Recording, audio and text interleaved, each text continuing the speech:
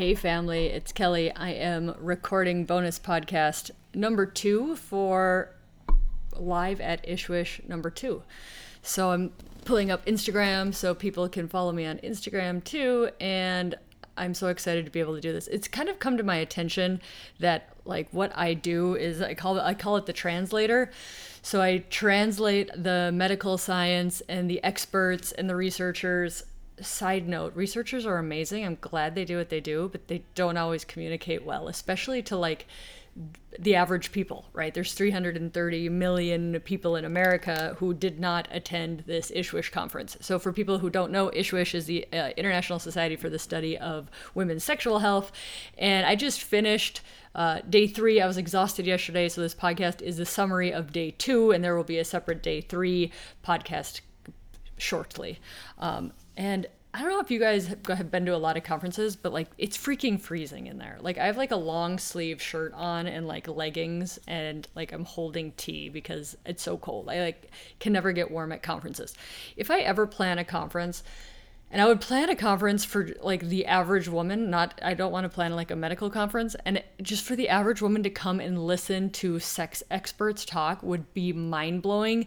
And I know they have conferences for women and sex where it's all about like, you know, call it a yoni and breathe into your spleen and like super good empowerment stuff. But like to hear it from the sex researchers would be so phenomenal. So not quite sure how to make that, somebody said on Instagram they're trying to preserve me by keeping me so cold. Maybe if you keep it this cold, like you don't wrinkle, right? And you certainly don't wrinkle when you're inside in a windowless, conference building in Dallas for 3 days.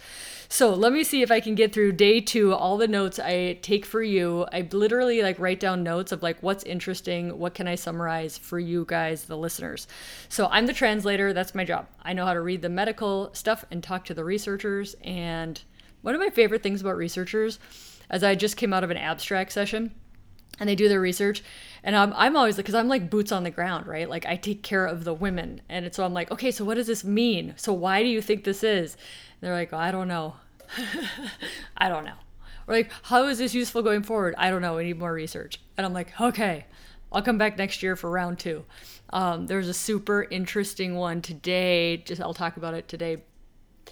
They were looking at people in online forums for PCOS and vulvodynia. So they hadn't looked at the vaginal atrophy groups, because I know there's big vaginal atrophy groups too. And they basically polled people, and they polled cis hetero women and their bias against having trans women in the polls. And just interesting stuff. And like I have so many more questions. I'm like, why do you think this is? Did it vary based upon age? And one thing that they found was that the more kind of separate, and this is like complicated sex stuff, so I'm sorry if I kill this research, but the more like the farther away the cis hetero woman is from like the stereotype of what a cis hetero woman is, the more she kind of opposed the trans woman from being in the group. So fascinating research. This is like people have not researched this stuff. So it's just so interesting. It's all interesting. Okay, so day 2, the first amazing lecture was how to talk to kids about sex, and this was given by a psychologist and a psychiatrist and a med peds doc. And they said that adolescents are more embarrassed but more eager to talk about sex. So like don't let the embarrassment be a reason that you don't talk to them about sex. And it has to start young so that by an adult it's just a normal part of a healthy discussion. And the states aren't doing it. The parents have to do it. They have 9 states out of 52 states they looked at.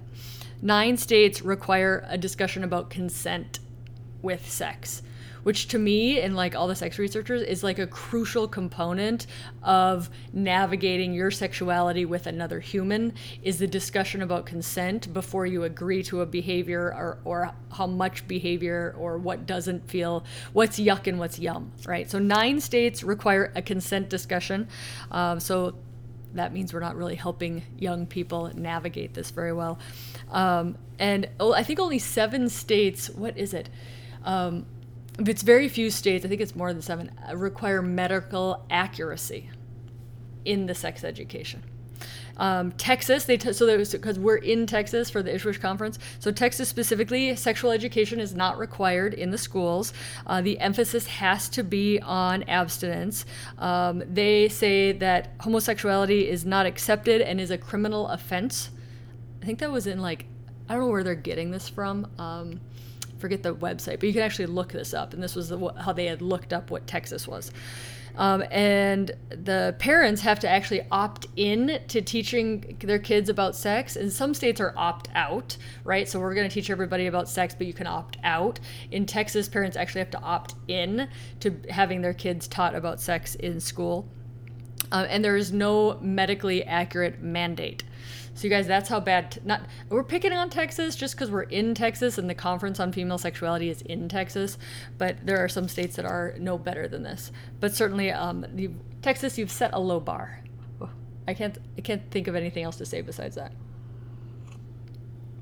So what they know is education about sexuality does not spoil innocence, and they actually propose that innocence is not the same as ignorance.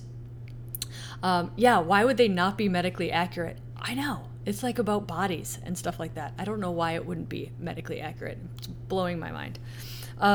So they said sex ed is not just, how it functions, but you can talk about your values as a family and talk about consent and safety and anatomy. So sex ed really can encompass all of that. And they said 30 one-minute conversations with your kids are better than one 30-minute conversation. And I loved that idea. And they said by the time they're teenagers, they can handle a 30-minute conversation about this. But when they're younger, just 1 minute. Don't overload their brain. Don't throw in too much at a time. So aim for 31-minute conversations over a course of time, not one 30-minute conversation. And they said the info should be factual, concise, and loving. And I loved how they said it should be downright loving, which I thought was just so cool. And another part of how to teach kids about consent is that consent is you are the boss of your body, so that they know that, right? So that they know other people aren't the boss of their body. I really loved that. And they talked about porn for kids, right? If a porn, because first access of porn by kids is, I think it's around 9 now, so it's really young, and to actually talk about it, that this is something created by adults for adults, but you might be exposed to it when you go online. And they said, why would kids be curious about porn? It's not always because it's overtly sexual, but that kids are curious. They find it by accident. They watch it for a shock value, or they watch it for sex ed because that's all they have and they're trying to figure it out, right? Because they don't have any other resources. And they said there's 2 different ways you can go about it. You can go about it like the porn avoidance, in that all porn is bad, which actually doesn't turn out well, and then it would lead your kids to more being in secrecy about any porn that they would accidentally or not accidentally view, versus porn literacy, meaning anticipatory education, that it's not real. This is completely a movie and it's fake, and it doesn't predict or it doesn't represent real sex or the feelings you're going to have or the functions that your body is going to have. So anticipating talking about how it's not real and it's created and it's a fantasy fairy tale. So that was an awesome talk. Next talk was talking about distraction during sex. Dr. Giraldi from the University of Copenhagen spoke on that. And basically the vision of the International Society for Sex Med, which is what she's part of, is that every human being has a right to a satisfying sexual life, which I thought was super cool. So spectatoring was first described by Masters and Johnson in 1970. It's where you take a third-person perspective to the sexual event that you're having. So it can increase your performance fears and affect your performance because you're basically judging and watching you have sex. You have a fear of failure. You have issues with body image. Both of those can lead to spectatoring. Thoughts about what your partner's thinking. Right? So thoughts about does he love me? Is he judging my body? I'm using he pronouns, but certainly he's can spectate on she's and all the things. And then just being worried, right? You're worried, you're thinking about what's happening. And when we talk about being distracted, it means a lack of attention, right? So a lack of attention. And one thing to think about is like, if you never got taught that sex was like okay, and like paying attention to your genitals was okay, you might not know to draw attention to the genitals, and then your brain is more distracted.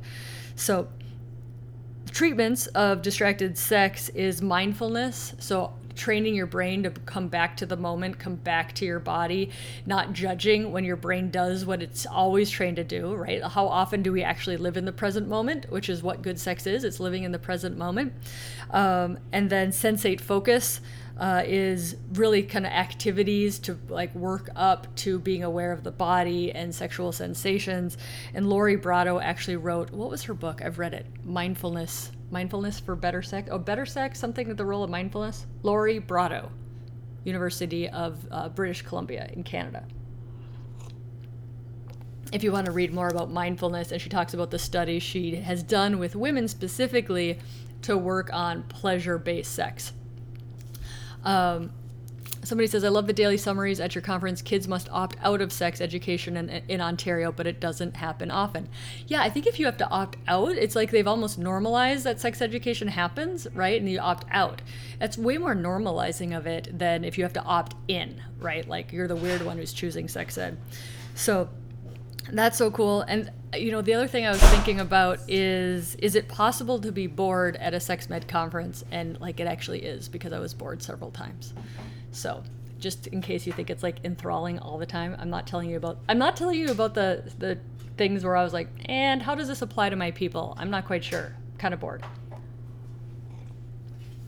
Yeah, somebody said there'd be an awesome podcast episode for me, how parents can talk about it and bring it up with the kids. I actually have recorded one already about that, specifically talking to your kids. So that one's recorded. That'll probably come out in a little bit. And then I met one of the speakers for that talk. During this weekend, she's like, would love to come onto your podcast and talk. So I'll probably have 2, at least in 2022, about sex and how to talk about it. So the question we don't have, again, going back to mindfulness and distraction, is what's the role of Addie, which is the not so new anymore, but it's the pill for hypoactive sexual desire disorder, in refocusing the brain and bringing back into the moment. So the next talk was on sex and babies. Well, sex after having babies, right? So they said about 56% of couples don't get any information about changing sex lives after having a baby. And if you look at the people who had a baby 6 months ago versus like the control group, they had the same frequency of sex at 6 months after a baby as the control group, but they still had worse sexual function. So I think that means that quantity doesn't equal quality, right? So there's more, again, all the researchers are like, more research needs to be done to figure this out. But things that help with sex life after having a baby is empathy, your feelings of empathy towards a partner, seeing the perspective of your partner. So increased empathy equals increased sexual relationship satisfaction, which is so cool. There's this, I think it's www.postbabyhankypanky.com, which is super cute, but they've made a lot of cute instructional videos to try to help new parents, just to normalize that like your sex life will not be the same. Even knowing that and anticipating it decreases distress associated it. I tried to talk to my kids about sex recently, but with no luck. Yeah, it's not like a one and done and you failed, right? It's just, and you can go back to it and be like, remember that time I tried to bring this up? And then you can like talk about vulnerability, right? Like, I feel like I just didn't know what to do right, or like that, you know, we didn't click the first time. I'd love to talk about this again in the future. So that would be one option, is like, just because you failed at talking to your kids once doesn't mean you have to like throw in the towel. It's like a long distance, it's a marathon, not a sprint. It's like a long distance race. So they said best communication tips for talking to your partner. This was in the post-baby talk, but I think this applies to everybody, is choose the appropriate time, right? So not when you're like angry or like the in-laws are coming over, or like I can name like all the wrong times.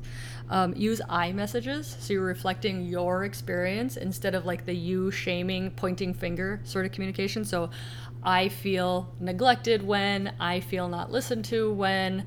The I thing really takes the pressure off and the blame off of the other person, and can really open up your vulnerability to, you know, start a conversation.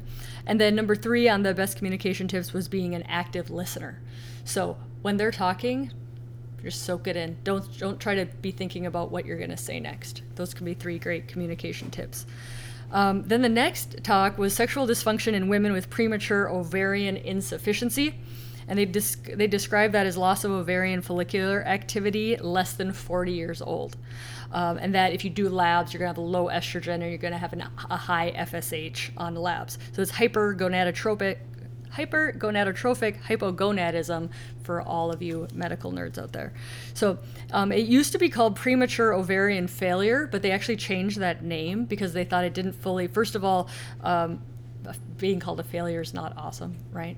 And sometimes it's temporary, like you'll regain ovarian function happens sometimes.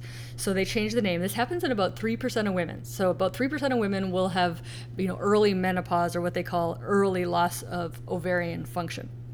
And about 2/3 of these women will have sexual dysfunction. It's actually more common in these women to have sexual dysfunction than the general population. But desire for sex is not always affected. And more research is needed on this. And they said the ones who know that they have premature ovarian function, they have worse sexual function than those who don't know they have it. Right? So there's something about knowing or your body image or like what you're making it mean that actually affects your sexual function. And they call it the psychological burden of the disease. So they said the treatment is high replacement doses of hormones. I know there's so many people that I've talked to who said they were never offered that when they went into premature ovarian insufficiency before 40. So that's the treatment of it. Somebody asked, what are your thoughts on the word dysfunction when it comes to anything to do with sexual health? I'm glad they moved away from failure, but dysfunction isn't awesome either. Yeah, I agree. One of the things we were talking about a lot at this conference is how in order to especially when you're doing research protocols, but how to communicate with each other. Words are so important and we keep changing words, right? And so it's like, we used to call it this and we call it this, or are we even studying the same thing? Right? And they've changed the way that hypoactive sexual dysfunction is classified in the DSM-5, and how does that affect how we study things and the funding available. So words matter, but even amongst researchers, they always keep changing it. So yeah, how do you describe issues with sex without calling it dysfunction? And is that preferred? I don't know, but words matter, and then we just keep changing the definitions. But it's interesting. So goal for premature ovarian insufficiency is higher dose hormones to get you to the replacement numbers of what normal 35-year-old would be at until the age at least of natural menopause. Again, in America, that's 51, 52. But some people still can't take estrogen, right? History of strokes, history of blood clots. And then they say SSRIs, antidepressants for hot flashes can work. I think in some studies that work about 40% of the time. But again, if you're giving somebody an SSRI, SSRIs have sexual side effects, right? So what is next? Then the next talk is cancer survivorship. And they said as more and more people are cured of their cancer, there's more and more survivors.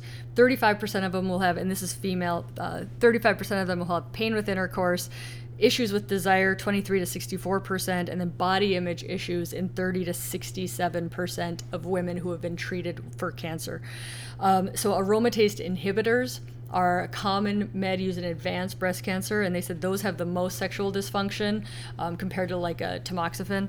And hot flashes are in 90%, vaginal dryness 50%, decreased libido 40%. And they looked at a study using hyaluronic acid, a moisturizer study in breast cancer, and they said the 3 times a week wasn't enough. Most women had to do at least 5 times a week.